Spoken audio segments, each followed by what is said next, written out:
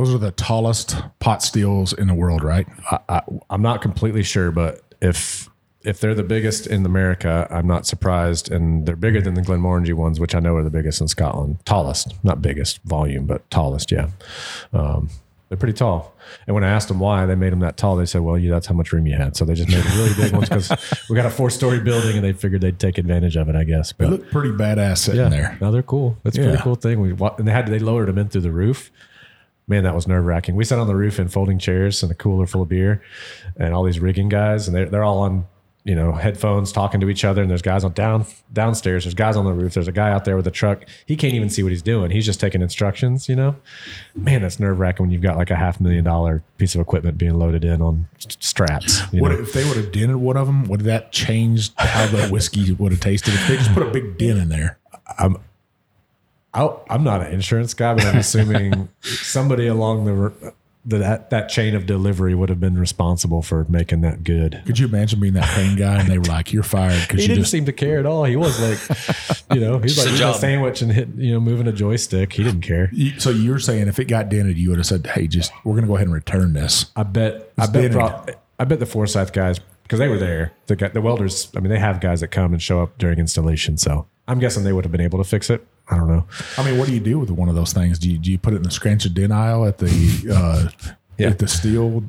I think it ends up at Marshall's. It ends up at Marshall's, right? Marshall's. Yep. Yeah. Mm-hmm. You're just in the bin on the side. It's 50% off. Yeah. Goodwill. Well, got a 40-foot dent in this thing. Yeah.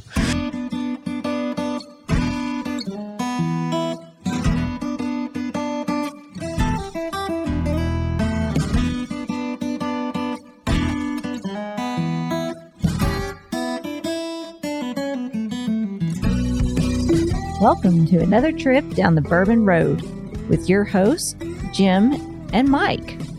So grab a glass of your favorite bourbon and kick back. We would like to thank Tommy and Gwen Mitchell from Logheads Home Center for supporting this episode of the Bourbon Road. Find out more about their fine rustic furniture at logheadshomecenter.com.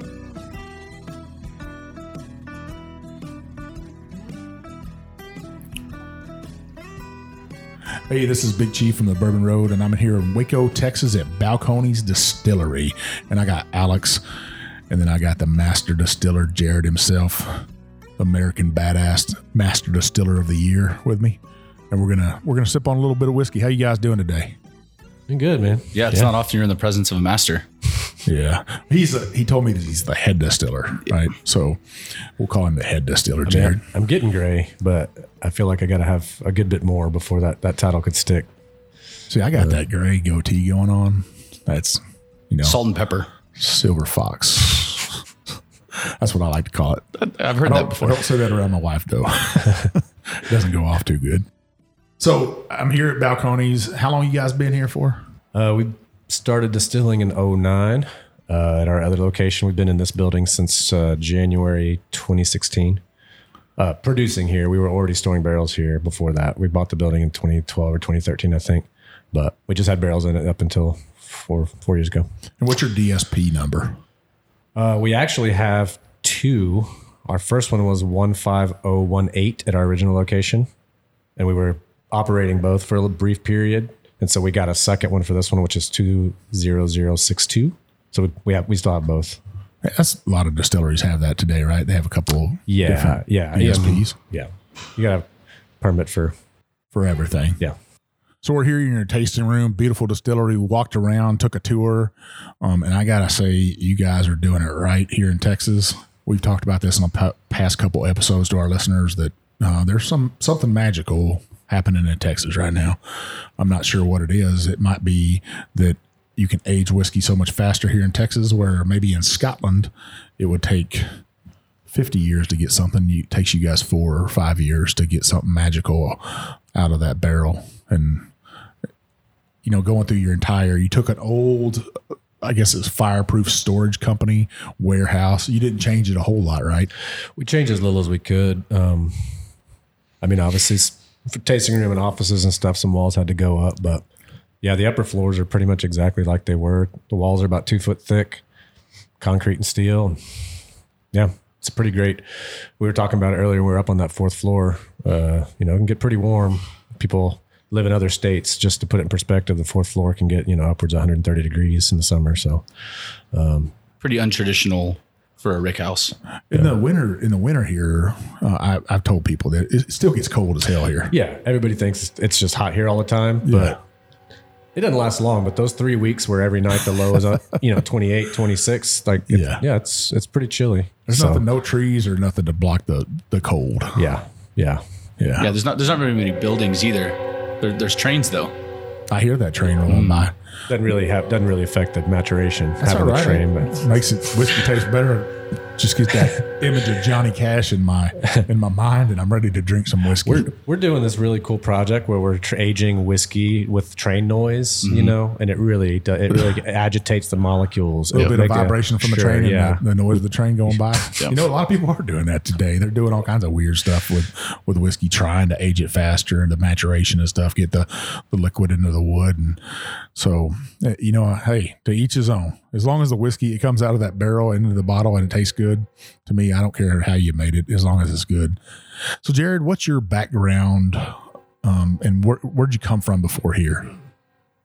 Before whiskey, I really thought was going to be a brewer. That was kind of my drive when I was younger. Tried a couple times to get a brew pub or brewery open, and it never really happened. And over the years of chasing the brewing thing, at some point in there, I just really fell in love with single malt specifically. That was kind of my first love, whiskey wise. And once I'd had whiskey before, someone's always got something. But no offense to anybody who drinks bourbon on the rocks, but that's usually usually some pretty bottom shelf handle stuff, and they're either putting it on Coke or on the rocks, like in college or something. And I was always like, I don't really get it. And it was much later.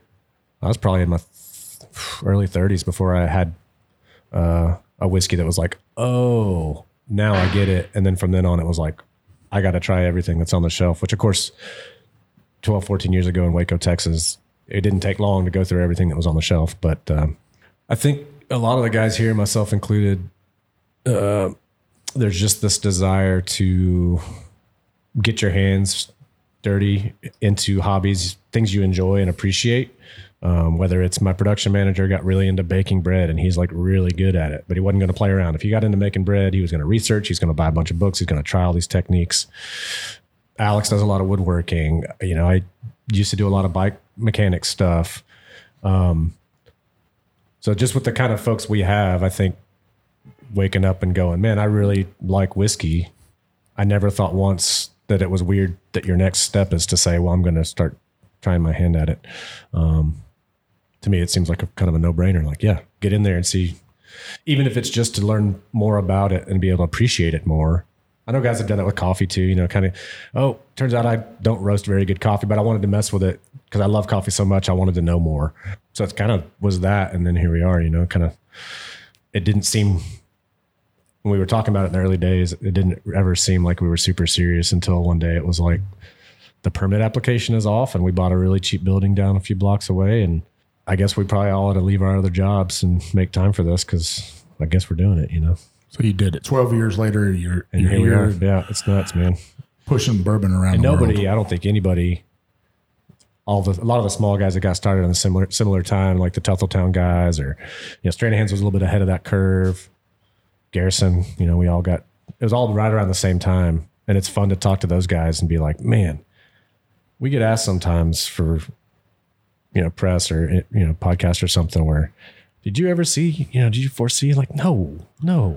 Everybody was doing it because they loved it. Nobody had if you had told us back then that where we, probably even the Sazerac guys, if you told them where we'd be right now, I don't think they would have believed it in 2008. Nobody saw this coming. Just this ridiculous explosion of excitement and enthusiasm around whiskey, If they had seen it coming, they would have distilled more whiskey. They wouldn't have been expanding. Yeah. 5 years ago, they would have been expanding a decade ago, right? Yeah. I think for a lot of us newer folks, I'm one of the longer tenured folks. Obviously, I fall more into the sales side of the world. I've been here almost 4 years. Obviously, Jared, here the whole time, 12 years. That level of kind of artistry, approachability, and just human interaction is what I think is drawn in a lot of us to to the distillery, to the whiskey. So I knew about the whiskey well before I ever started working here. And it was because folks were sharing it with me, which is, I think, something that's kind of just woven in the connected tissue of a lot of the folks that work here, but then a lot of the folks that really like our whiskey, and that there's this sense of sharing, true like craft artistry. I actually went to school for drawing and painting. So it's just kind of like this level of artistry that just kind of transcends all things, but just we're right now focusing on whiskey. So a lot of times we end up talking about music and maybe art and never ever talking about whiskey.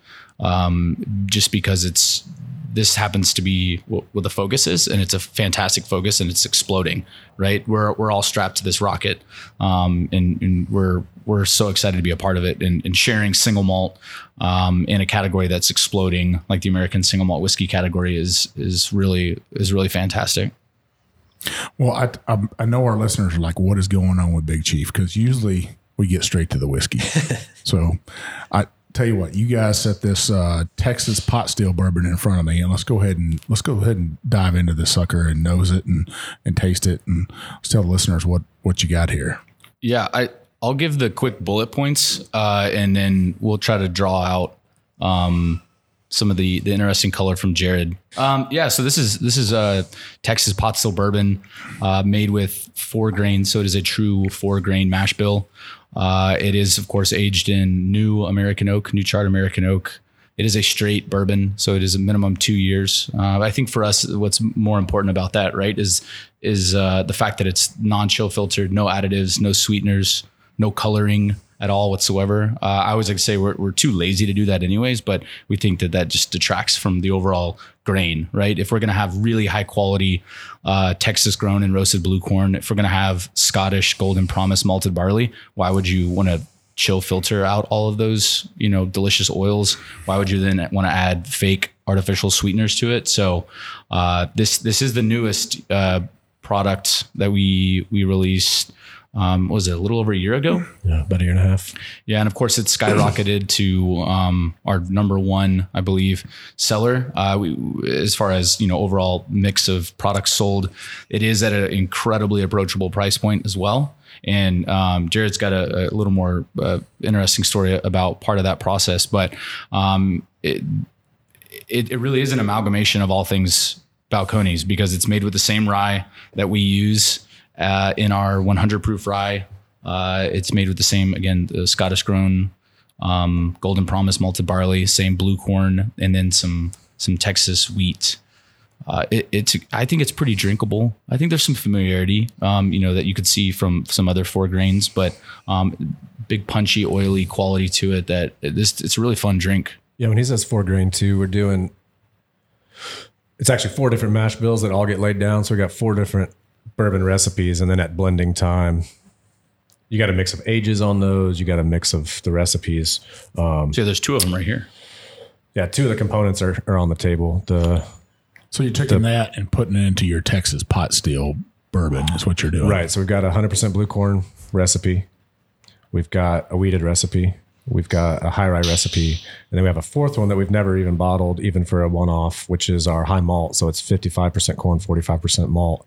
And all those get blended at the blending time to make this product.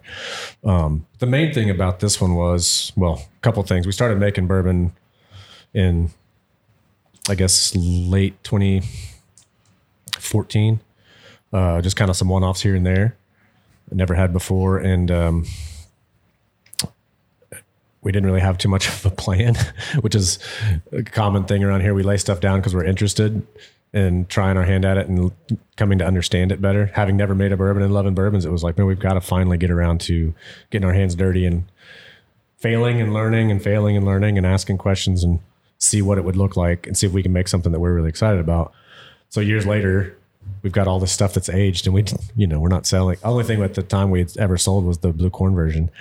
And we actually had a really hard, it was in some ways, it was one of the sadder meetings I think I've ever had, but we had this kind of heart-to-heart meeting at the end of 17, 18. And now that we actually have salespeople on the ground, somebody posed the question of, hey, if somebody's not into our stuff, like, or somebody doesn't drink it, some bar doesn't carry it, what do y'all hear? Like, what are the reasons? That's not a super fun conversation to hear as the person who makes it, but the feedback from guys like Alex was super interesting and something a lot of it I'd never really thought about. Being someone who chases all the special releases, has a big collection, tries stuff all the time, I don't really get offended by proof. I don't really care less about age statement or even class type. I'll try a whiskey of just about any, variety. But there are people out there that drink bourbon and bourbon only. And to hear stories about someone's at a whiskey show and they come to the table and they want to try your bourbon, and these poor guys have to say, well, actually we don't make bourbon, and before you can even say the next words, they're gone. They're gone, yeah. So we didn't have anything playing in that space. Proof was another thing that came back. All y'all stuff's like 100 proof or more. It's all hot. It's hard to like, oh yeah, not everybody drinks it like that, right? And then the last one for any craft brand was price, which is not a surprise, right? So we sat there and brainstormed, can we try to come up with something next year that can check all those boxes at once? I know people that set out from day one to make like a luxury brand, but our prices it was never meant to be like, no, this is just for people with a bunch of money. It's just expensive to make when you're small, and the ingredients are expensive and the barrels are expensive and all that stuff. So we kind of decided, kind of screw all that. We need something that fits that spot. We need something that's affordable for regular folks in a category regular folks are used to. And since we're not chill filtering, we can't go lower than 46 without it getting hazy. So we already knew that was kind of the bottom limit on proof. So I mocked up a few blends without really even telling anybody. And Gabe, I think you, a few other people, I had people sit down and do a blind. I didn't even tell them what we were doing. I said, here's 5 or 6 bourbons. I need you to just take some notes and rank them and stuff. And everybody but me picked the blend I had mocked up of ours over, no need to, poop on anyone's brand and name who else was in the lineup. I picked Weller 12 over it, but everybody else had picked it over everything else I had in the lineup. And that was when I knew, okay, this is something we can at least look at, And another story that goes along with that. And I told the story at that meeting. I have a friend, when we have big special events, we'll have 500-600 people out there in music and a special release or something. I got a buddy who is a social worker here in town. And I was over at his house for, I think it was either a baby shower or a birthday party or something. And there was a whole bunch of our bottles and I was pretty excited. Man, you got a whole bunch of our stuff open. But he always volunteers when we have big events and we give all the volunteers take a bottle home. And a social worker salary is not big, but at that birthday party or whatever it was, at some point he said, yeah, those are all ones I've gotten from volunteering. I've never actually bought one. And I'm like, yeah, of course, on your salary, you're not going out and spending $80, $70 on a bottle of whiskey very often. But it just kind of broke my heart. It's like, man, when your friends and your family and your neighbors, when they know you do it and they don't mind you giving them a free one on the birthday, but to find out they don't go buy it often and it's just because of price, it's kind of like, man, that's not what we were trying to do here. That's not why we got into this. So in a lot of ways, this product was about, yes, it was about making use of all these bourbon recipes we laid down that we didn't really know what we were going to do with anyway. But to me, the bigger part of it is that relational part. And if there's barriers from keeping people from getting into this hobby and enjoying, it doesn't all have to be fancy. You should be able to sit down and have a bourbon, and next thing you know, you and your buddy and the bottle's half gone, and not always taking notes and like, sometimes know what I mean? It's just about drinking whiskey. Yeah, it's just about telling stories. Yeah, it's fun to sit down and like really focus and pay attention on what's in there, and we all do stuff like that. But it is nice for. Sometimes it's just along for the ride, you're doing whatever you're doing and it just happens to be part of the picture. And I still haven't got into this whiskey. So I'm nosing on it a little bit and I'm smelling some kind of floral there. I'm not sure what that floral note is I'm getting. Do you feel like you have any, I'm also getting black licorice. Oh, cool. I know most people kind of have areas of, like a flavor wheel that they're better at and not so much others. I suck at floral. Maybe I just wasn't around enough hand soap or perfume growing up or something, but I can't. Well, I usually say, because I grew up on a farm or a ranch, and I always say honeysuckle a lot. I don't know why I say that all the time, but I do maybe get that little bit of honeysuckle or honey note in there.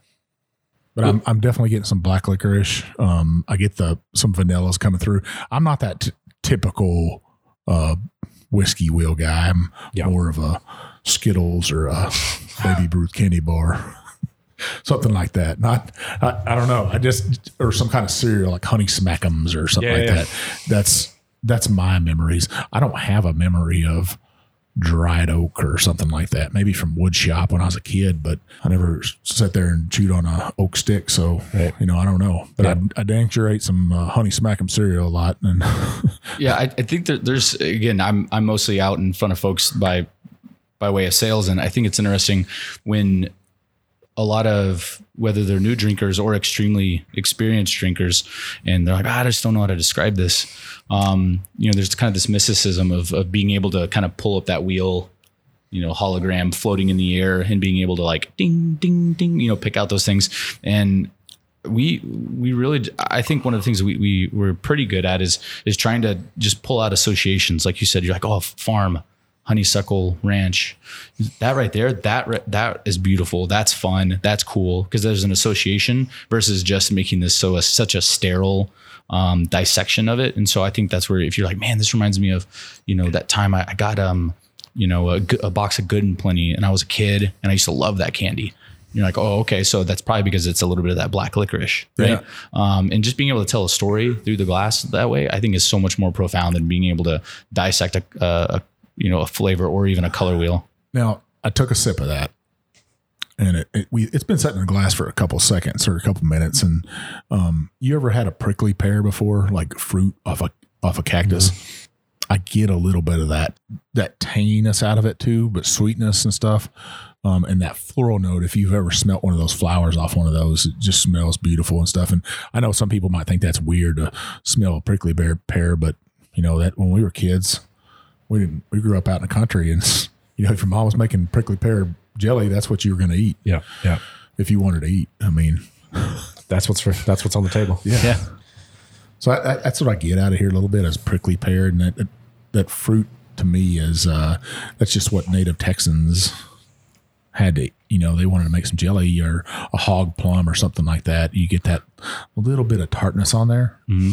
Yeah, I think most of our whiskeys end up, with the exception of maybe Baby Blue, most of our whiskeys end up falling towards more of a savory category, which to me is really fun, because the vast majority, and I do enjoy, I just picked up a couple of bottles of Ardbeg the other day, so I do purchase and drink other whiskeys. But I love how much these tend to lean towards more savory dishes than kind of like cloyingly sweet dishes. And I think that to a certain degree, it's kind of where you're going with that, because you could have said maybe cherry, but you said prickly pear. Yeah. I think the other thing about 4 grains is a lot of people were taken aback because they don't understand a 4 grain, where they're used to drinking just a traditional rye bourbon. It's 3 grains. There's nothing extra there and stuff. And then they go to a 4 grain. They're like, oh, something's wrong with that. I don't think there's nothing wrong with 4 grain. I think it's just a different style whiskey altogether, even though it's still a bourbon, because that corn's the 51%, right? It's still, I think it's a good whiskey. And the surprising thing is, you said a little over 2 years old, maybe 3 years old. It's a little bit over 2. Yeah. Yeah. That's still good whiskey for that age and stuff. In Texas is what we talked about, the heat. Really, is that really a 4 or 5 or 6? Really, if you, I wish they'd come up with some kind of wheel for that to figure out how old is the maturation. Well, I know a few years ago we had it's kind of odd to say, but we had an intern, and they did a kind of a mapping of daily temperature swings across. And I know for research anyways, y'all have been working on it, but those variables between specifically Waco, Kentucky, and then the UK. Well, yeah, if you look at how many days a year in Texas, we've got 30-degree swing in one day, and every day like that for weeks. We kind of just came out of it. It's not getting quite as cool at night, but just last week it was 63, 64 in the morning, 93, 94 by the evening. And it had been that way for like 2 or 3 weeks, right? The UK, there's not one day a year. There's not 30 degrees difference all year from the coldest moment to the hottest moment. It's just that flat rate, right? John Little from Smooth Ambler? Mm-hmm. We were pouring together. I can't remember if it was in New York or in London, but we were together sharing a table, and he had pulled out. They hadn't quite released it yet. They're about to release their, which product was it? They had I want to say it was maybe a high rye. I can't remember what it was, but he had like a 5-year-old. And it was like, duct tape on it with Sharpie. Like it wasn't, he just kind of brought it along to like pour for certain people if they wanted to try it and it wasn't quite ready yet. And I'm sitting there pouring a bunch of stuff that's, between 2 and 3 years and like easily twice as dark. He was so mad. He's like, I'm going to send you barrels down. We'll send some barrels down to Texas just to get the color I need. Cause it's just like, it's never going to happen over here.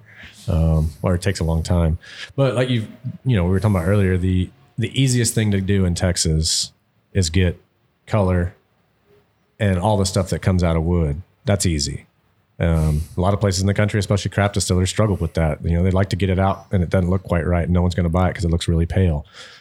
But that doesn't mean it's easier here. We have a whole other layer of difficulty because that's easy to do. You could leave it in too long here. And we've, Texas, whether, I don't know if it's us and Dan's fault, I don't know whose fault it is, or if it's just the climate's fault, but there's become this perception of Texas whiskey as all just being pretty big wood bombs.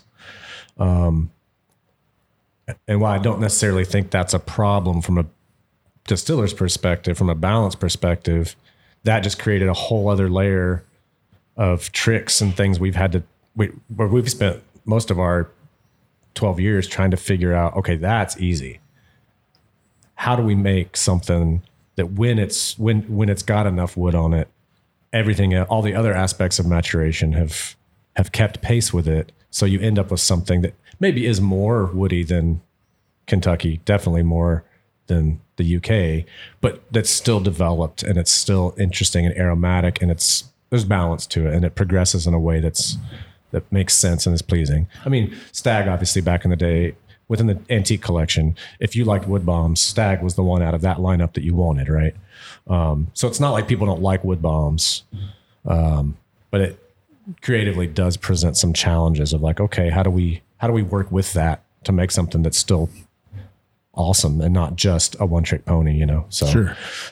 It seems awesome for other people, but it's like what's actually kind of a trick, it's kind of a road bump and a hurdle that you gotta work that Rubik's Cube and try to figure out how to work with it. But I mean, that's kind of the magic of I guess Texas whiskey. But speaking of one trick pony, let's not let that bourbon be the one trick pony. So what do you got for us next? So this is the weeded recipe. We have only sold it at the distillery. Most of it goes into the pot still. So we sold some in 18 and 19, 2 years in a row. We sold some just out of here. But Is that 19? This is 19, yeah. So that was technically This is a single barrel. It's also cast strength, but your show's not called Whiskey Road; it's Bourbon Road. So we'd figure we'd pull out some bourbons for you. We'll drink anything on there. We'll get to some other stuff. We got time, just because we make a lot of different things. But And I think to your point about kind of time and evaporation, I was just working on. I help oversee the single barrel program, so I was looking at some casks that that Charlie and the Drammers selected, and one of them only yielded 14 cases. So you're looking at about 80 bottles for that barrel when we're using larger format casks that can hold up to 220 bottle yield. The evaporation over those 4 years, because that was a 4-year-old single barrel, is quite intense. So that constant interaction with the wood sugars, you're going to see some really big punchy flavors that we feel are quite fantastic. And that's why maybe some folks end up seeing this like, wow, how in the world, how are they? So this got to be a 15-year-old whiskey. Actually, I think this is 2 to 4 years old. So we stepped up from 92 proof, right? Was the Texas pot still? Yeah. And we're going to step it up to, I could be wrong on my math here, but I think this is 132.6. Sounds about right. So this is your Texas weeded bourbon. Yeah, this is our weeded.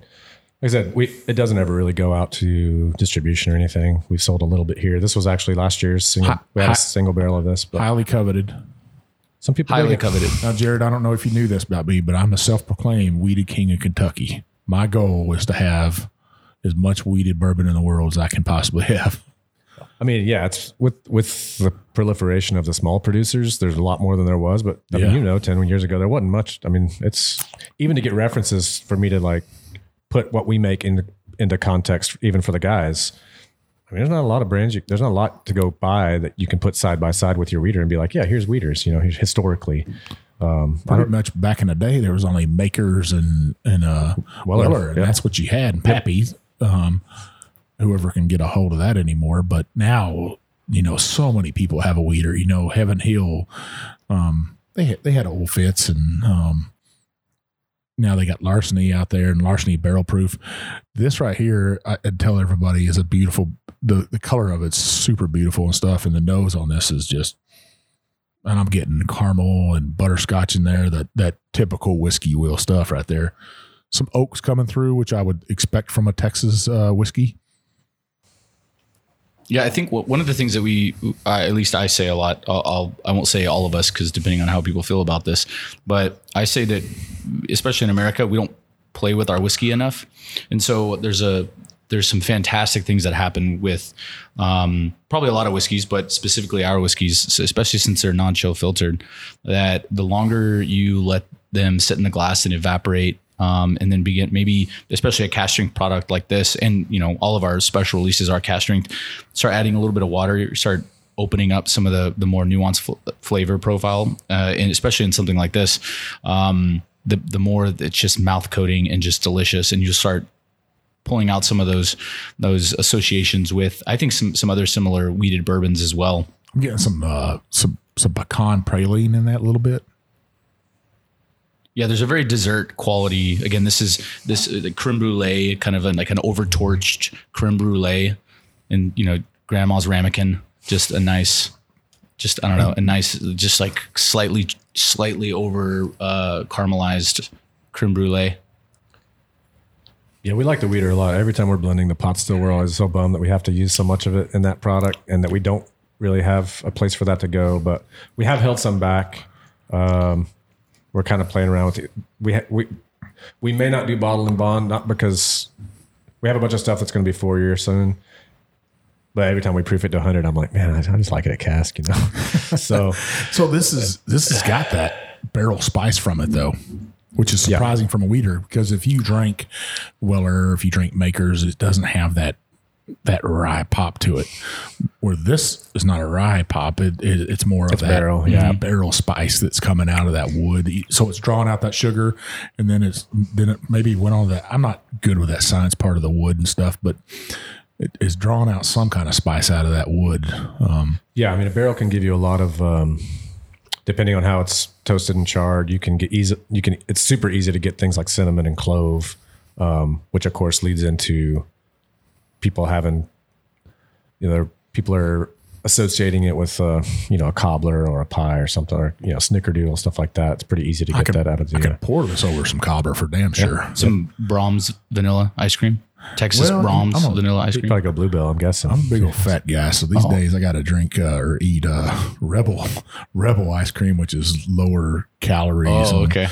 Less sugar, made out of oats or something. Yeah, I don't know what's it tastes good. Coconut? To me. Is it coconut oil? They make a vanilla bean one that I will guarantee you put that on top of some peach cobbler, and then pour a little bit of whiskey over that and let it set for just a little bit. It's delicious. And hey, this is an excellent drinker. It definitely drinks to the proof of it, I think. It's exactly where I'm thinking. It's right there with that Larceny Barrel Proof, which I think is a great weeded bourbon, great expression and stuff. I got a beef with Larceny because not because of what's in it, but when the Old Fitz bonded, was it bonded or just 100 proof? But that went away because they were using all the stocks for Larceny, and I used to love buying that Old Fitz expression that I think is back even. But when my liquor store guy said, "Yeah, they're not going to be sending us that anymore," but we got this new thing, and I was like, sometimes you start messing around with your product sometimes, and they say they're doing it because of the consumer, and they did so much marketing studies and stuff. And I listened to a couple other podcasts, and they were talking about that, about marketing and how they've studied the consumer and what label is going to pop to them and what their tastes are like and stuff. but you're worried about the new consumer when you're not concerned about your older consumers that still want to buy that standard bourbon like Heaven Hill Bottled and Bond. Yeah. A lot of people are upset about that 6 year going away and then the 7 year, and then they didn't release it in Kentucky, and that was almost sacrilegious. Right. You know, how dare you release it in its home state? Well, I think in some ways that's a good indicator of kind of what Alex was saying earlier. These things, I think that one of the things that keeps me up at night, and that I encourage everybody in our organization to really think about, if this is just about making whiskey, then I don't get it. It's got to be about something that's broader than that. There's got to be something about why we do this, how we do this, the things we care about, the things we put into it. That if that didn't apply to life in a much broader way, then we're just making alcohol. You know, we're just making a drink. Now you got a whiskey library up top up there, right? Yeah. And you were telling me that you want them to sample that because you don't want them to burn out on their product. But I think that's awesome. I heard a story from there's a place called Hattie B's Chicken in Nashville, Tennessee, right? And the way they came about with their Hattie B's is they kept going out and buy other people's spicy chicken and tasting it, and they would taste theirs and try to get theirs to the right, to the right temperature, right everything. I was at Hattie B's once, and you got to go if you're close. You know, if you're even close, you got to go by. So, went by. We eat a lot of spicy food in Texas. It's not like we don't eat spicy food. And it was pretty late, and I said, well, you know, I get like a 4-piece or whatever it was, and it's going to come with white bread. And you know, not much to it. So I get me a Shiner. I can't remember. I think it was a long neck, maybe been a tall boy. I don't remember. Give me a beer. Sit down and do this. And they're like, what spice level do you want? And I was like, well, I think they do like 1 to 4, 1 to 5. I was like, oh, just like 1. It doesn't need to be crazy. I just want to get an idea of what this is about. And Tommy, who's our distillery manager, was with me, and he got something else. And I muscled through that. And to this day, I hope they gave me something like way higher than 1, and they just messed up my order accident. Because I barely could. I mean, I was like sweating, crying. I don't really eat bread. I went through every piece of bread, got more, had a second beer, and I'm just like 4 little tenders. And Tommy's like, you don't have to finish that. I'm like, no, I'm gonna finish this. Man, I hope that was a 4 instead of a 1. Because if there's anything hotter than that, I don't really want to know. So if our listeners don't know what Hattie B's is, it's a fried chicken joint in Nashville, Tennessee, and Nashville hot chicken. It's extremely spicy, and I do not recommend that. If you're going to go to Nashville and you plan to go down to the to Broadway and listen to music all night, I do not recommend you go listen to music down on Broadway after you eat that spicy chicken. You know, you better have a iron gut stomach. take some Tums with you or something. So to just kind of finish up on that Texas weeded bourbon and stuff, I think that's a great expression. I'm so happy that you guys had sent me a bottle, and I'll cherish that thing. I'd say if you're in Waco and they're doing their release, come by here and make sure you pick up a bottle of that. If you're a weeder guy, if you can get your hands on a bottle, it's definitely delicious, and I can see why. There's some toffee in there. I get the chocolates coming out and stuff. Some people that are not whiskey drinkers don't get that, but not a whole lot of oak in that, which I'm surprised by. I get more sweetness and stuff, not no dryness. Coats the mouth on the back end. Finish is kind of medium, but a great expression of weeded bourbon. You poured me a new expression here. What do we got? Yeah, this is the and Jared talked about it earlier. This was the first bourbon that we had released, and in true Balcones fashion, we weren't going to release something that was incredibly familiar to folks. So this is actually 100% blue corn. So the same blue corn that we use for Baby Blue, True Blue 100, True Blue Cask. So blue corn could be different, really a different color than just blue, right? It could be different red or... I mean, there's a ton of varieties of heirloom corns out there that are different colors. The blue is going to be blue. I mean, if you've ever had tortilla chips or something like that made with blue corn, it's blue. Ironically, the fermentation looks kind of purple and pink. Mm-hmm. So a couple of years ago, whenever there was a yellow corn shortage and they were going for tortilla chips, and they were going more white corn and blue corn. Was it harder for you guys to buy the corn for this, or did that affect you at all? No, not really. I don't think probably the blue corn market.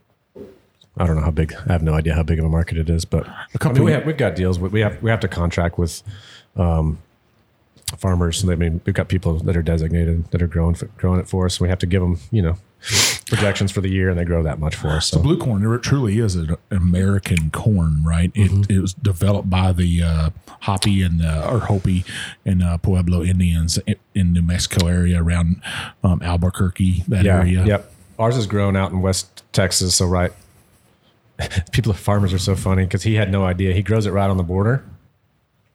And at some point, this is probably about 4 years ago, he said, it's grown on both sides of the border. Would it matter to you all if you were getting the Texas stuff or a mix? Or it's like, well, yeah. If you're growing it right on, if you got farms that are straddling both sides, we'd prefer, send us the stuff that's grown here. And then he went back and checked his records. He's like, oh, I've been sending you that for years. I was like, I've been telling people this stuff's coming from New Mexico for like 5 years, and it was being grown here. So it's grown out west, and a lot of the Texas grown grain we've got, the barley that we started doing. If we get around to the high plains, which is Texas grown barley, that was grown out there too. And so the French oak is pretty specific. For a lot of people who haven't had French oak, especially virgin French oak, it's tight. It's kind of floral. It's kind of mineral. The heads on it are the evaporative, the solventy parts are just get a different flavor to them. And French oak has about triple the tannin that American oak does. So the oakiness just has a different vibe to it. It's a tighter grain, right? The oak itself, it's not. We do use extra fine grain, so yeah, it's real tight. Yeah. Yeah, I think that this tends to be a bit punchier than the wheated. The wheated's a bit softer. This is definitely spicy, and the nose on it. It's more of that. I think this is more of a traditional rye bourbon. It tastes like that, anyways. Got that spice, like you said. A little bit of sweetness there, though. Yeah, and again, it's 100% blue corn, so there's no other grain to kind of round out any of those edges. It's just it's the same blue corn that we saw out by the silos on the ground. Yeah. This is a yearly release, usually around September or October. Mm-hmm. So every once in a while you can still find this on shelves, but it's a cask strength special release. It's the only thing that gets the blue wax seal, which is, I don't know if I've ever even asked Jared, like, how did that end up with? That's the only the corn's blue on it. That's yeah, but true blue and baby. Yeah, special. Well, it tastes good. That's for sure. As a bourbon drinker, you got to love great expressions. And once again, it's got that, I almost say a Texas color of bourbon, I don't know if I should say that or not, but they're all, I'm looking at 6 different bottles here, and they almost all have that same color, except for the pot still's a little bit lighter in color. Yeah. But that's proof. That beautiful, dark, rich. I don't even know what color to talk. Chocolatey color, maybe. Beautiful, like a deep amber. Yeah. So Balcones, before we take a break here? What's the Balcones? How did you get Balcones? Like I said, the reason we started distilling and our first love was always single malt, and there's some cultural differences for whatever reason that, for some reason, a lot of these American whiskeys, brands, distilleries, there's a lot of reference to family. I've made the joke before. They're almost always named after some old dead white guy, right? For whatever reason, and which is great. The idea of like family tree, the idea of relationships and offspring. I mean, I love that idea. And for some reason, there's just cultural difference. And the single malt tradition tends to be tends to reference place and location and geography. And there's something about that was always really beautiful and attractive to us. So Balcones is the name of the fault line, the escarpment that we're on. I-35 in Texas pretty much sits right on top of it. It's the most dormant fault line in North America. If it ever decides to move, I-35 is going to be in pretty bad shape, along with the 80 million people that are driving on it right now. It's already in bad shape, I hate to tell you. Yeah, it's a roller coaster ride out there right now. Yeah. But it's Dan mentioned this on your episode with Dan Garrison. distilling whiskey in Texas was the biggest question mark. None of us had any idea what it was going to be like. We had no idea how it was going to turn out. But we knew that being here, and obviously, honestly, the climate, the microclimate we've got here versus even what he's got versus what the guys in San Antonio got versus the Gulf Coast guys, it's not the same. Texas might as well be 12 different states if you want to talk about specific areas of soil, weather, rainfall, humidity, all that stuff. I tell people that all the time. They'll say, "Oh, it's just Texas to me is a dry desert," and I'm like, "Man, you got the Gulf Coast, the beaches, you got swamps, you have piney woods, East Texas, the East Texas pine, Red River area, you got Panhandle, you Big got the Bend. mountains, you got the hill country, Texas, which to me is the most." It's kind of sacred to my heart, the hill country. And you got the northern plains, and it's just, you got high desert. You got a little bit of everything in Texas. Place. Yeah. Big place with a lot of variety. But because of that, I think the idea that where we are is really going to matter, and we're going to spend who knows how long, probably the rest of our lives, trying to figure out how this place plays with whiskey and what does it want to do.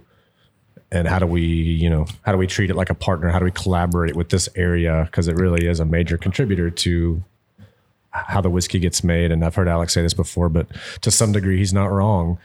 This, because we have open fermentation, so we're getting wild bacteria and yeast from the air. Different times of year that changes depending on what's blooming. Blah blah blah.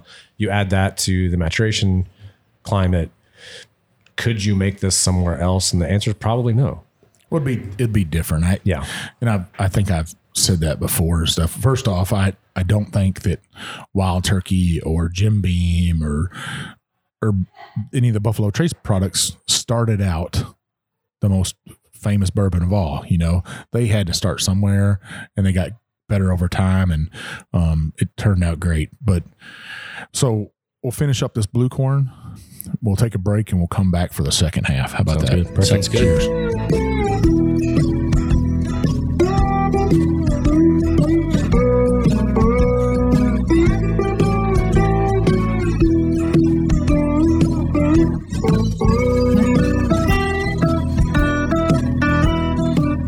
We would like to thank Tommy and Gwen Mitchell from Logheads Home Center for supporting this episode of The Bourbon Road. Logheads Home Center, nestled in the hills of Kentucky, is an industry leader in building handcrafted rustic furniture. Family owned and operated, they take pride in offering only the very best for their customers. The Logheads, and that's what they like to call themselves, are skilled woodcrafters who are passionate about creating rustic furniture for people who appreciate the beauty of natural wood. Owners Tommy and Gwen don't just sell the rustic lifestyle, they live it. And you can be sure that Logheads furniture will always be handcrafted in Kentucky by artisans who embrace the simple way of life. Logheads rustic furniture is made from northern white cedar, a sustainable wood that's naturally rot and termite resistant. Its beauty and quality will add warmth to your earthy lifestyle for generations to come. Be sure to check out everything they have to offer at logheadshomecenter.com. And while you're at it, give Tommy and Gwen a shout on Facebook or Instagram at Logheads Home Center.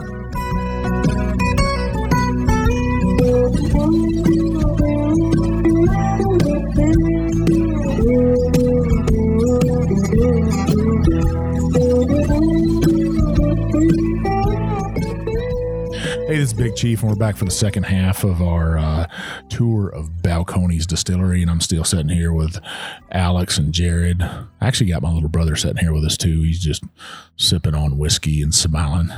So we're going to start the second half drinking some Texas single malt whiskey, and this is kind of what I'm familiar with seeing on the Kentucky shelves up there in Indiana, I guess, and not in Tennessee, but in Kentucky mostly. If you go into, I think, Total Wine and Liquor Barn, you'll see this expression in there. Yep. Yeah. And actually last year with Total Wine, Liquor Barn, and Kroger, they all selected a handful of single malt, single barrels around Kentucky. I assume most of them are probably maybe sold out, but if anybody were to see those, look for the gold wax seal on top. And we did sell some single barrels to those guys. Yeah, the Paddocks, the Total Wines at the Paddocks by Norton Brownsboro is where I saw there's several cases of it sitting there. The last time I was in there, it might all be gone by now. And maybe those guys that are looking for that single malt. So this is a little bit different, not a bourbon. Yep. Tell me about a single malt. Yeah. So this is 100% malted barley. Like I said, for a lot of us that work here, our first love was kind of our entry into whiskey, even though we're drinking mezcal, we're drinking brandy, whatever. That for a lot of people, their foot in the door was Scotch, single malts. So from day one, we knew we wanted to do that here in Texas. And so a lot of our equipment was designed around that principle. So we've got Forsyth stills, we've got Scottish stills, not Vendome like a lot of people have. We've got no column here. It's all pot. Those are the tallest pot stills in the world, right? I'm not completely sure, but if they're the biggest in America, I'm not surprised. And they're bigger than the Glenmorangie ones, which I know are the biggest in Scotland. Tallest, not biggest volume, but tallest. Yeah. They're pretty tall. And when I asked them why they made them that tall, they said, well, that's how much room you had. So they just made really big ones because we got a 4-story building and they figured they'd take advantage of it, I guess. But they look pretty badass sitting there. No, they're cool. It's a pretty cool thing. And they lowered them in through the roof. Man, that was nerve wracking. We sat on the roof in folding chairs and a cooler full of beer and all these rigging guys. And they're all on, headphones talking to each other. And there's guys on downstairs. There's guys on the roof. There's a guy out there with a truck. He can't even see what he's doing. He's just taking instructions, Man, that's nerve wracking when you've got like a $500,000 piece of equipment being loaded in on straps. If they would have dented one of them, would that change how the whiskey would have tasted? If they just put a big dent in there. I'm not an insurance guy, but I'm assuming somebody along that chain of delivery would have been responsible for making that good. Could you imagine being that crane guy and they were like, "You're fired"? He didn't seem to care at all. He was like, he's like eating a sandwich and moving a joystick. He didn't care. So you're saying if it got dented, you would have said, "Hey, we're going to go ahead and return this." I bet the Forsyth guys, because they were there. The welders. I mean, they have guys that come and show up during installation. So I'm guessing they would have been able to fix it. I don't know. I mean, what do you do with one of those things? Do you put it in the scratch and dent aisle at the at the steel? I think it ends up at Marshall's. It ends up at Marshall's, right? Marshalls? Yep. Yeah. Mm-hmm. Just in the bin on the side, 50% off. Yeah. Goodwill. Got a 40-foot dent in this thing. It's got a big scratch in it. Yeah, but they picked up the roof. They picked up the roof plates. has panels that open. Yeah, so they had to drop it in from the top. It's pretty crazy. It was nuts. It's like a new dad, right? That you're just like, oh my gosh, look at this. Well, I've only owned one new car in my life, and it's kind of the same. If I buy a guitar or a bicycle, I'm always kind of like, man, I just need to go ahead and get this thing dirty, scratch it, something, so you can stop worrying about it. So yeah, watching those things go in when they're worth about $500,000 each, you're just like, oh god, like we just need to get this thing dinged up and dirty anyway. So let's just go ahead and do it. But now you guys are doing a sweet mash. We talked about that on our tour, not a sour mash, and a little bit more expensive, but a cleaner method. Get a different taste to it. Now, the thing I was noticing about this single malt, it's got a different nose on it. The reason I threw this in for a couple of reasons. One, single malt is, we make a million different things, but single malt is really what we started out to make. It's the whole reason we were here. If you gun to the head to the distillers and the blenders, you can only make one thing the rest of your life, it'd be single malt. But what we've always tried to do with our flagship, especially single malt, is this is Scottish stills, Scottish yeast, Scottish barley, but we're aging it new oak. So it does kind of have a foot in both traditions. It's in the Scotch tradition and the American whiskey tradition. And it's been fun. We were talking about this off mic earlier. It's been fun over the years to watch guys are like, yeah, I'm not a Scotch guy. Well, it's not a Scotch. It's a single malt American whiskey though. And watch them go, oh, well, yeah, there's a ton of wood on here. That's all familiar. I actually kind of dig this and I mostly drink bourbon. The wood part of it is very familiar. And it's a great educational and exposure tool too for people who drink a lot of bourbon and rye American whiskeys, who think they don't like single malts. And everybody loves to talk about how much of it's the barrel and is it 60%, 80%, whatever percentage of the final product is oak. And when you throw a different liquid in on top of new oak, now you can see what's the oak and what's the liquid, So I don't know what I'm picking up on this nose right here. Do you drink a lot of single malt? I don't. Nose bourbon, but I have seen it on the shelf plenty of times. I just never, I guess I just never pick it up. And I'm also wondering, maybe like roasted peanuts is what I'm getting off that, something like that. Mm-hmm. But the color on this thing is it could be the label because the label is black, but it's super dark. And I'm wondering how long would it take to make a single malt in Scotland that's this dark? Is it sherry aged or not? I mean, if you got something that's aged in sherry, like you're going to get some color from the wine barrel, but if it was just an ex-bourbon barrel, man, that'd have to probably be 25, 30 years old, probably. Especially to get that dark, yeah.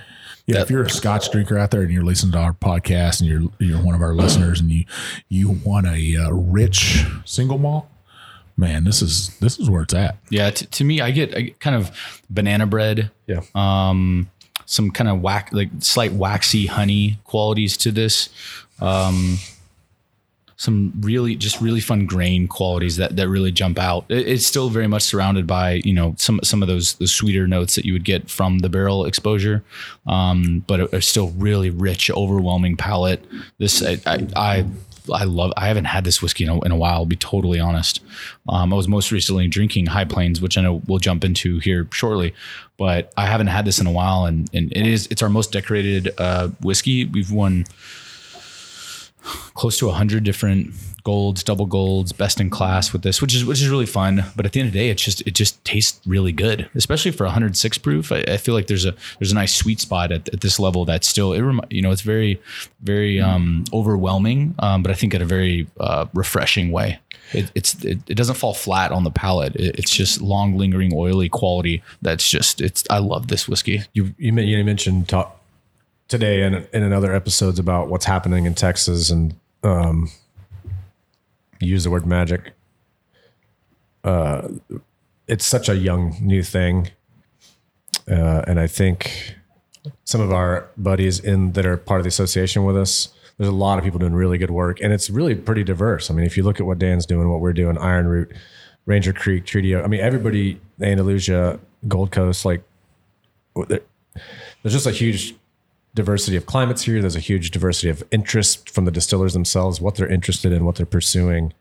We've just got such a long way to go, but for Scotch lovers to try and figure out what does that look like if we do that here, and usually people are familiar with newer oak in America. Let's how do those things even going to play? And the answer is it's never been done. So it feels like a very honest nod to both the whiskeys that we first fell in love with, and also still reverently respecting and utilizing being here, and what those things can do when you combine them, and it's a combination that's never been done. At the same time, Texas whiskey was exploding, what a lot of people call world single malt. So it's basically single malt that's not made in the UK or Japan.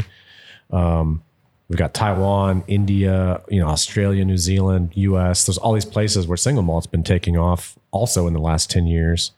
So in some ways, part of the Balcones story is these two really cool movements that are semi brand new, which is Texas whiskey, which absolutely didn't exist, and then world single malt, which kind of existed, but has really been on the rise.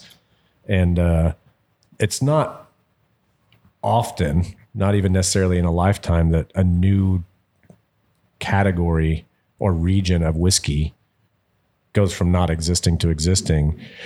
And I feel really fortunate in my career, my years as a distiller, to have been a part of two of some of the most exciting emerging things at the same time, which is Texas whiskey and American single malt. So I've sipped on this a little bit more. Mm-hmm. And what soft drink is Waco famous for? Dr. Pepper. Invented here. DP. I actually get a little bit of Dr. Pepper in a single malt. So those secret 23 flavors, I don't know why I do. I was sitting there thinking about it. And we've actually done a couple of really cool events with them because it was invented here. The museum's just a few blocks away. And we did an event here where they brought some of the syrup, like not the soda, but the condensed stuff. And but there's some cocktails. Yeah, Andrew made our bar manager made some really cool cocktails using the Dr. Pepper syrup. So go ahead. I'm just going to go ahead and shoot this out there. Yeah. Have you ever thought about doing a collaboration with them and doing some kind of Dr. Pepper whiskey, a Dr. Pepper? We have talked about something like that. Unfortunately, it couldn't be a whiskey at that point because it would have stuff in it that's not grain. Some kind of flavor though, right? Yeah, it'd be a flavored whiskey, I guess, if you did something like that. But I got a second follow-on question about another one too. Yeah, we've talked about either barrel aging some, maybe. Oh, you're bad. He showed me a picture of Big Red. So everybody knows that Big Red soda is made in Texas too. Yeah, it's we don't have any collaborations planned that involve Big Red. No, but Dr. Pepper might be down the road. Man. It could be. I don't know. Yeah, it does have so much cool like herbal bark, bitters kind of notes to it that it would make a lot of sense, and it did when we did these cocktails. He did like a coffee, there was cream and the Dr. Pepper syrup. It was awesome, but it would either be a flavored whiskey or we would have to maybe finish it, like if we barrel aged some Dr. Pepper syrup and then emptied it. And I don't know. We could come up with something, but it would if you took a barrel, right, and just put Dr. Pepper in it in a bourbon barrel, right? Or we could just and then you put the whiskey back in there, right? Yeah, it'd be like the honey barrels and the maple barrels and stuff. We could do something like that. And Big Chief gets the #1 bottle, right? Saw some stuff recently about Mountain Dew. Mountain Dew was made to be mixed with. Originally, the original recipe was made to be mixed with. Oh, really? It was. Supposedly that was made as a cocktail drink, but in Kentucky we say L81 is that's you drink whiskey with L81. That's what you drink it with, is a ginger ale. Yeah. It's pretty damn good. Yeah. But I've never had whiskey with Dr. Pepper. I'm gonna try it now. Yeah. I think I'm gonna definitely have to try that.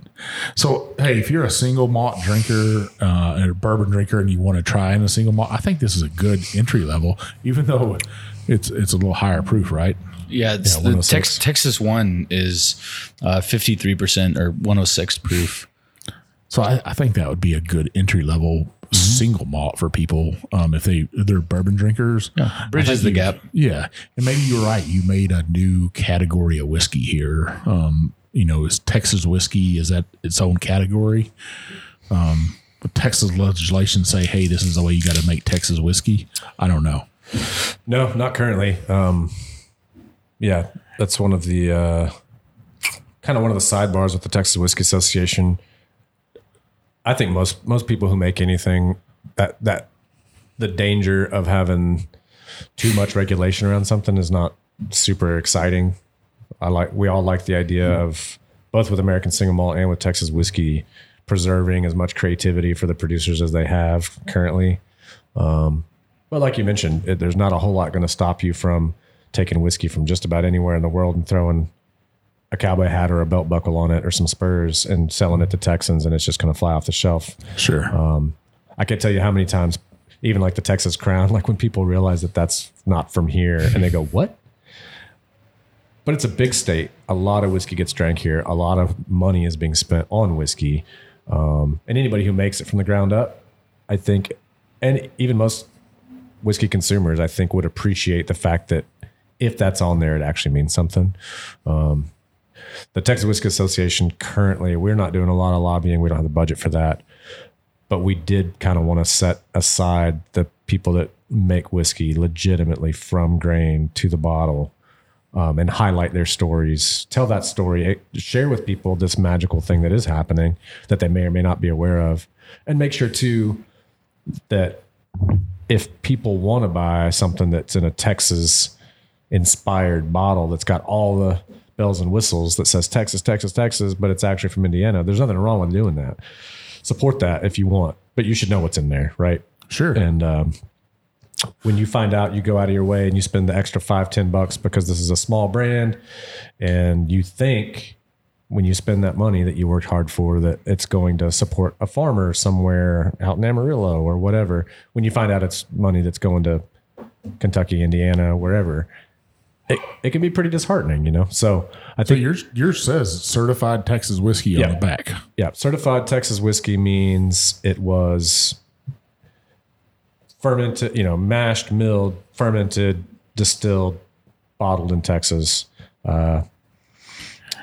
And the Texas Whiskey Association, is that the same as the Texas Whiskey Trail? Is that two different separate entities, or the trail is run by the association? Yeah. So if you're always doing your pilgrimage to Kentucky and you're going to that Kentucky Bourbon Trail, and you've been to a couple times, you want to go to a different whiskey trail, come to Texas. And how many distilleries do you guys have here? I think we currently have 16 members on the trail. We just added one, I think, last week. I haven't even had a chance to make to all of them. It's a big state. That's the other funny thing is we've kind of got it broken up into regions, because just doing the Central Texas, 6 or 7 that are in that area, that'd be more similar to doing the Kentucky Trail, because you can knock it out. But I mean, man, if we got people all the way down the coast, all the way up to Denison, sure, you can't do that. That's a long drive. You can't do that in very easily. And Jared, who's the president of that Texas Association? Whiskey Association. Well, I'm hesitant because if someone's had a bad experience or someone's got a beef with the association or the trail, never know. I'm the president currently. I'm serving my second year, and when that rolls off, I'll go back to being a layman for a while. But yeah, I mean, I haven't had to do a whole lot. Spencer Whelan, who's our executive director, really drives that train. I think if anything, the main thing I was able to bring to the table is that I knew most everybody. And so I feel like to a large degree, once my job was almost done, once I really just could get everybody at the table, a lot of them who didn't know each other, and let's just get the conversation going about what does it mean to highlight, to join forces. Let's tell this story together. Everyone's not fighting the same battle on their own. And maybe someday it does turn into some legislative stuff. Obviously there's things we would love to see be different. Any industry is going to have that. So we'll see. I didn't tear up, but I did get a little excited. It went from 4 or 5 people grabbing a whiskey and dreaming about what if we could get united and have a united front and tell the story, to a few years later, we were at one of our, we don't always get to meet with all the members that often because we're all over the state and there's a lot of them, but we were sitting down at Treaty Oak, and I mean, there had to be 50, 60 people in the room. That's a good feeling, right? I didn't even really know what to say. It's just like, for me, this was about community. This is about what we make and telling that story, and to watch it go from literally like this many people to a room, half of which I don't even know who these people are. Like, we've grown that much in that time. And it's got so much excitement and momentum. And I said it then and I'll say it now. Really, all we have to do is not screw it up. We kind of need to just be good stewards of this thing that has a lot of momentum, has a magical thing going on. And really, we probably just be thankful we're along for the ride, because it's like I said, man, how many people are going to get to be a part of something that literally did not exist? And that's a once in a lifetime thing. That's a rare thing. Yeah. So that's kind of that bourbon culture, whiskey culture and stuff, where people want to be part of something great and drink great whiskey and make sure that the whiskey's successful in that area. Definitely. So far, so good today, right? We're going to work on our fifth whiskey here, and which I think is a kind of a perfect segue to talking about High Plains. So the High Plains is a release we did in 2018, I believe, no, 2019, summer 2019. Barley is not grown everywhere. Obviously, Texas, we got corn for days. We got plenty of wheat. We got plenty of rye. So A&M was working with a friend of ours out of Pflugerville, Blacklands Malt. He's got a small malting facility there. And they'd been trying to work on a barley variety that could handle both our heat and the dryness. So a drought resistant and heat resistant strain of barley that could grow in Texas. You just built a wall for me. Just built a wall. You said Texas A&M. Oh yeah. I was like, hook 'em horse. We got guns up. We got sycamore bears. I don't know. I'm just messing with you. Yeah. But so they finally got something that would grow out in the High Plains area, and we bought as much as we could of the first year they had a successful harvest. This is just a 4-barrel blend. We've laid down a lot more. We've actually got some that we've been checking out right now that's getting close to 3 years old. That's really, really nice. So everything else about the process was exactly the same as how we make our regular single malt with Scottish barley. The difference being this is Texas grown, malted, distilled, fermented, barreled, matured, bottled, everything in Texas. So I kind of included that a little bit for novelty, but don't have a whole lot of bottles, a lot left, but yeah, that didn't leave the distillery. So that was distillery only. We had an event here, a couple hundred folks showed up for that and could purchase a bottle. But I do think there's quite a big difference, in the nose and in the palate. This tends, for me, instead of being such a, if you're looking at kind of putting something in a box, right? It's Texas One Single Malt to me is definitely more fruit. I get a lot more like apricot. This right here, I think, is like sourdough bread.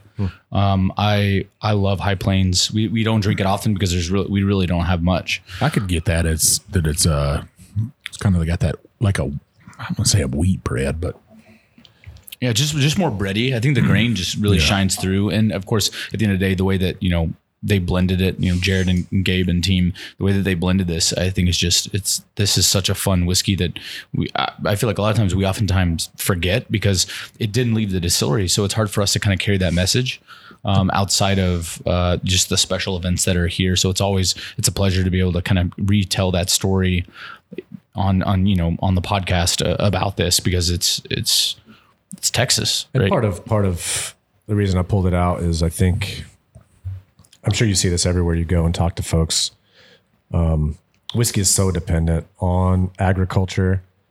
And for us, it was another first, like I keep going back to the same idea, but I mean, me and Dan sat in Louisville.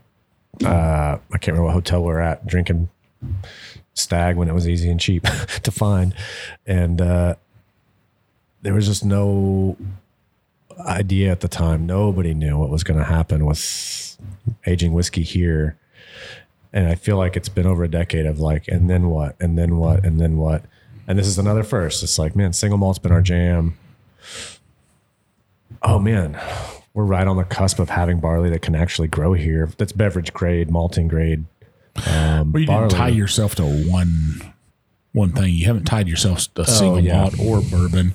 You've got some rum here. You got some other expressions, right? Yeah. I mean, you got some rye whiskey. You haven't tied yourself down to saying, hey, we're just this one trick pony.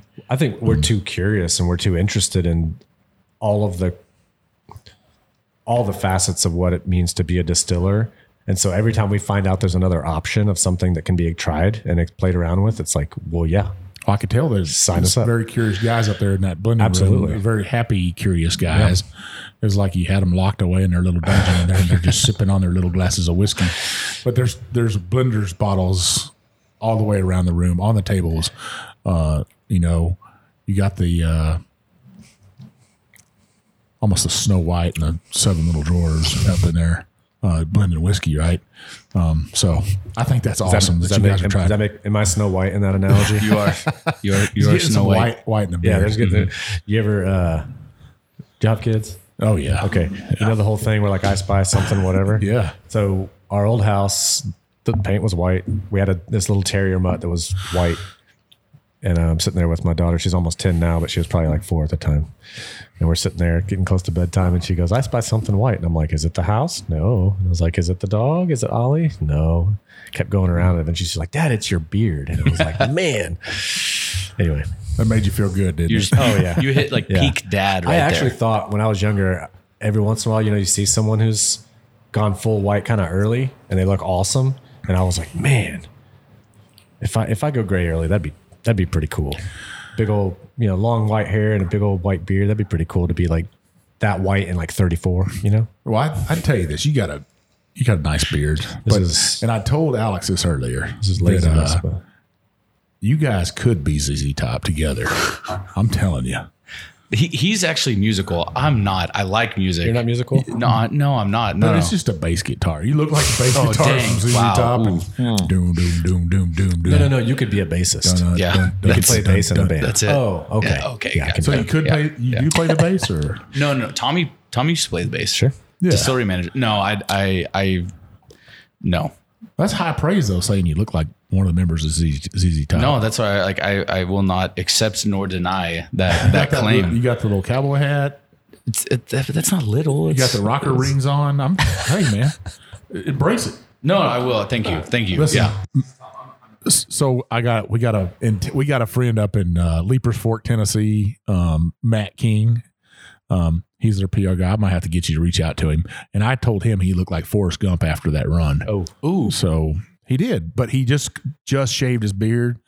Now he's a pretty boy. So, hey, once again with this Texas High Plains single malt whiskey, I think, man, just it's pretty amazing that you could get a single malt. And I've had some single malts in my life, and I was like, I don't know if they're a little bit light. Sure. The thing about bourbon and older bourbon, it's dark, it's rich, it's complex, and that's what this is. It's definitely got so much character to it. And I'm just wondering how long would that take to make? That was about 27 months old, I think. We've all seen pictures of Macallan comes out like a 40-year-old, and it's really dark. But I don't have a whole lot of scotch that's that dark unless it's sherried.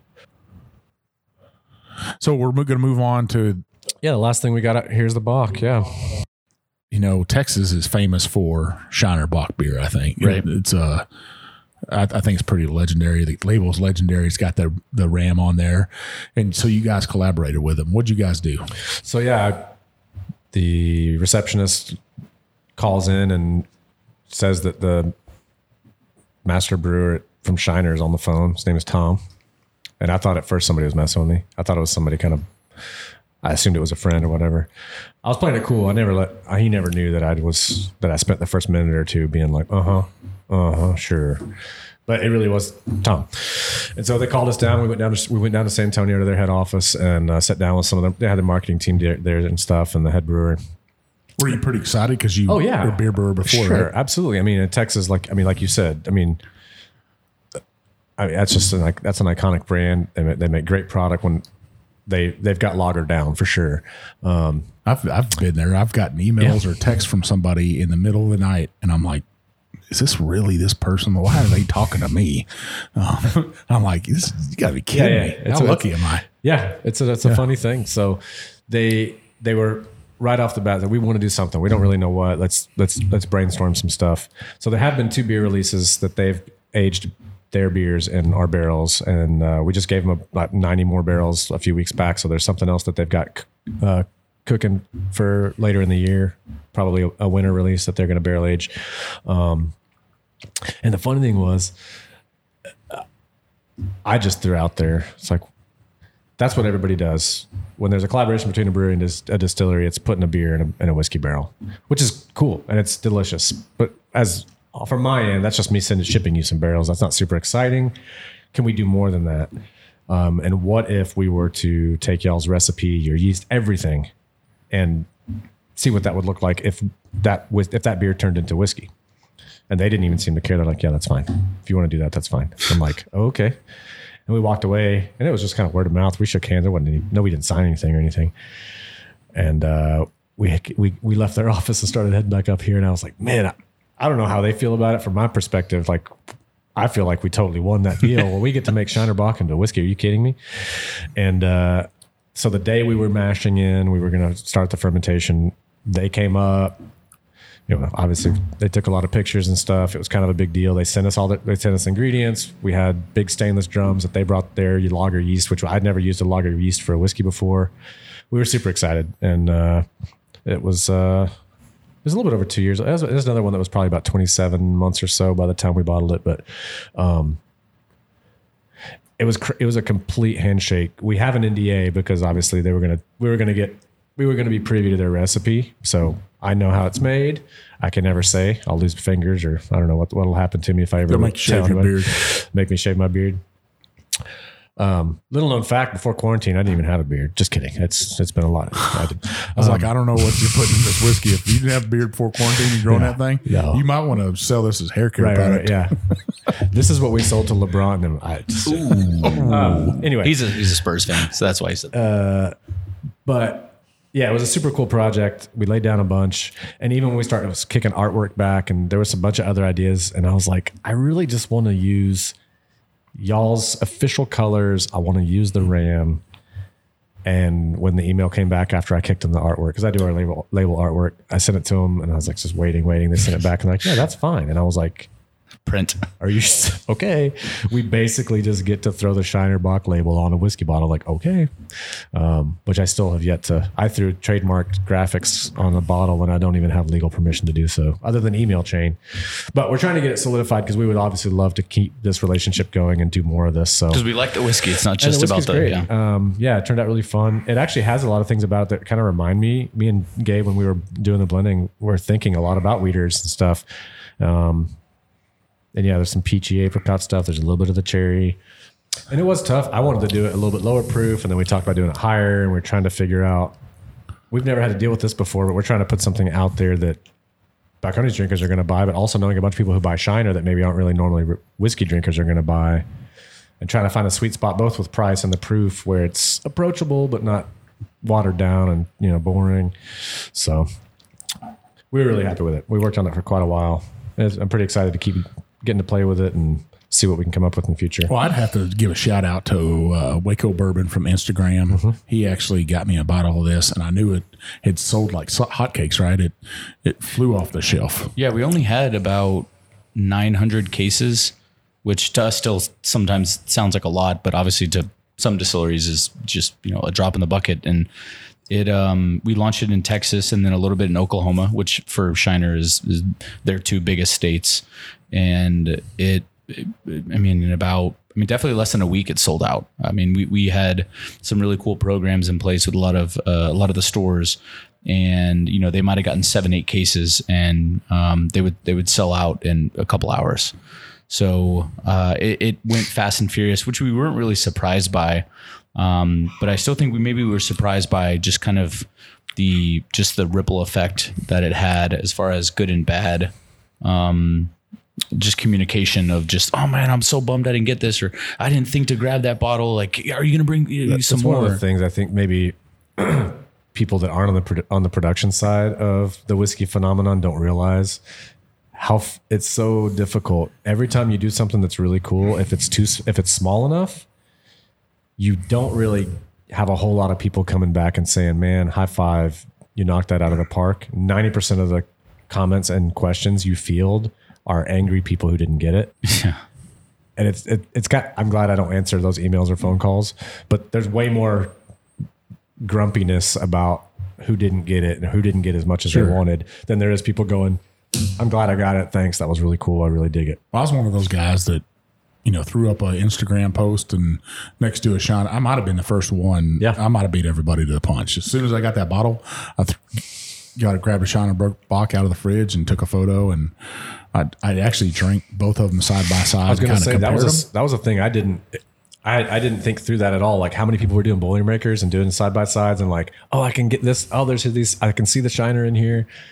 I thought that was pretty cool. I don't know why I didn't think through that. If it hadn't come out during quarantine COVID situation, it would have been really fun to do a lot more collaborative. Like let's go out in the market. Let's have like events at a bar where there's going to be the barrel aged beers and regular Shiner and the whiskey, and like let's do some flights and all that kind of stuff. But maybe someday the world opens back up and we can get out there and do some more fun interactive stuff with the public around these releases. So you said you're a basketball guy, right? Yeah. And I'll kind of end it on this right here. Sure. And I actually talked to this about Alex, and in Kentucky, Maker's Mark does all kinds of University of Kentucky branded stuff. Yeah. Why no Baylor Bear color? What did we do that is for the rye the rye, we did the gold wax seal. So it's green and gold. Green and gold is and there. Of course, the big joke is all the ryes are green, which of course they're not. But everybody in our mind, everyone thinks, man, why are all the rye labels green? Yeah. So when we started working on our rye, same thing about 5 years ago, I was like, we can't do green. And then Zach, Pilgrim, Tom, all these people started like, no, we have to, because that's the joke. And so we ended up doing it. I got outvoted a little bit. I was like, we can't do a green rye. Everyone thinks that's the thing. But so yeah, that's the closest to a green and gold. We've every once in a while on game days they would run a special up here, like because that's the one label that's green and gold on game day. But it's like for like legal reasons, I think we can't. I mean, you can't sell alcohol to do a Baylor thing. Yeah, as far as is that just a Texas thing? Because UK does it, other colleges do it. So I mean, Baylor's a dry. They don't. That's not really their jam. Yeah, because they're more of a Methodist college, it's right? Baptist, Baptist. Yeah. So even I think this is pretty common for a lot of college stadiums. But no, there is a bar in the stadium, but it's not open on game days. Mm-hmm. I bet you go up in there some in private suites up there. Private suites. That is private suites. Yeah. There's plenty of alcohol in the private suites. The common people like us, we just have to suffer until we get back. Common people have it in their boot. Yes, in their boot. Yeah. But you guys sell something for that here at the distillery, though. We don't have our own packaged like 375 flask type bottles, but like some people have done that, which is pretty smart. Well, guys, hey, I'm glad you guys brought me in here and let me sit down with you guys. You guys always have a second job as stand-in ZZ Top guys. I'll tell you that. And if the whiskey doesn't work out, your head of hair, Alex, man, it's beautiful. I'm glad I got to see that underneath cowboy hat. I don't know if it's whiskey, it's making it grow that much, but if it is, just keep drinking it. Yeah. We'll have to ask them if we can do that. Got a nice thick beard too. Do you rub it in or? Yeah, the whiskey, yes. I would too, man. Bathe in it. See, that's a good commercial for you guys right there. Just have him like coming up out of a pond and flipping his He's hair the back. face of the brand. It should be him, not me. And pouring it on his hair and rubbing it in or something. I don't know. So where can we find our listeners? How many states are you guys in? So actually, as of yesterday, we were in, I believe it's 37 states. We just reopened, I guess, Georgia yesterday. So that's pretty cool. You can also find us in the UK, even across Europe and Australia as well. So we are rapidly growing. There's only a handful of states in the Midwest that you really can't find us in. But I mean, the standard states that you're thinking of, we're probably in there, and we've got quite a bit of distribution. And you're in military bases in Texas and Virginia, you'd said. Yeah, I believe so. That's kind of runs. And you're hoping to be in more. Oh yeah, we're always. I mean, one of the things that, again, it kind of goes back to the beginning of the conversation is, at the end of the day, we love sharing the story of Balcones and sharing this whiskey. So the more folks that are interested, we're always open to opportunities in and out of military, traditional markets, domestic. We've got some opportunities in Canada as well to share the whiskey. And where can our listeners find you on social media? We're on Instagram, Twitter. I mean, all the standard places. Facebook. I think we have a YouTube as well. Balcones Distilling is kind of the easiest thing. Jared is the head of all social media. Just kidding. Jared doesn't really do social media, but we're on the traditional channels for social media. All right. Well, yeah. Like I said, guys, I appreciate you absolutely having us here at the distillery today, sending me some whiskey to drink and stuff. And I might have to grab all these bottles, just take them with me, drink even more. Did you guys drive or fly? I drove, man. All right, well, shit. Throw them in a box. Yeah, this is a whiskey mule right here. He knows. We are the Bourbon Road. We get on the road. I left. It's not the Bourbon Skies. That's negatory. We're not those guys that'll call you up and want to do an interview. We're the guys that want to come get face to face with you and have that human interaction. So I left at Shreveport this morning. Got to see my new grandbaby last couple days. Thanks. Yeah. And 3:30 this morning, drove over here, had breakfast with my my baby brother and my mom and sister, and come over here and drink some whiskey with you guys. So once again, I say thanks to you guys, and yeah. So the Bourbon Road, we can be found on Instagram, on Facebook, on Twitter, and we have a YouTube channel, The Bourbon Road. You can look at our website, thebourbonroad.com. You can order our Glencairn glasses on there with our name etched on there. It won't wash off. Those come from one of our sponsors, the Distillery Products. And if you'd like to buy some other glasses with your stuff etched on there, if you don't want wholesale, you can actually reach out to them and go to Premium Bar Products. And they've got all kinds of bar accessories, glasses. You can get your own bar's name put on your glasses for you and stuff. Just a great team over there in Montana. They will hook you up. You can find me at One Big Chief. You can find my co-host Jim that's back in Kentucky right now, Jay Shen at 63 on Instagram. Go into Facebook. We got a private group in there, the Bourbon Roadies. We've got master distillers in there. We've got distillery owners. We've got master blenders. We've got all kinds of folks in there. The Queen of Bourbon, Peggy Nell Stevens. You name it, they're in there. They'll talk to you. They'll discuss whiskey with you. That's what they want to talk about. And another great thing is they share whiskey with each other. Great part about the bourbon culture. You never can tell what you'll get in the mail from a fellow whiskey friend. Other thing they do in there is we do giveaways all the time, so pay attention to those. If you liked our episodes, you're listening, give us a review. Hopefully it's a 5-star. I'll take whatever you give me, really. If you like my deep voice, I think it deserves 5. So 6. 6. So I'll see you on down the Bourbon Road. Cheers.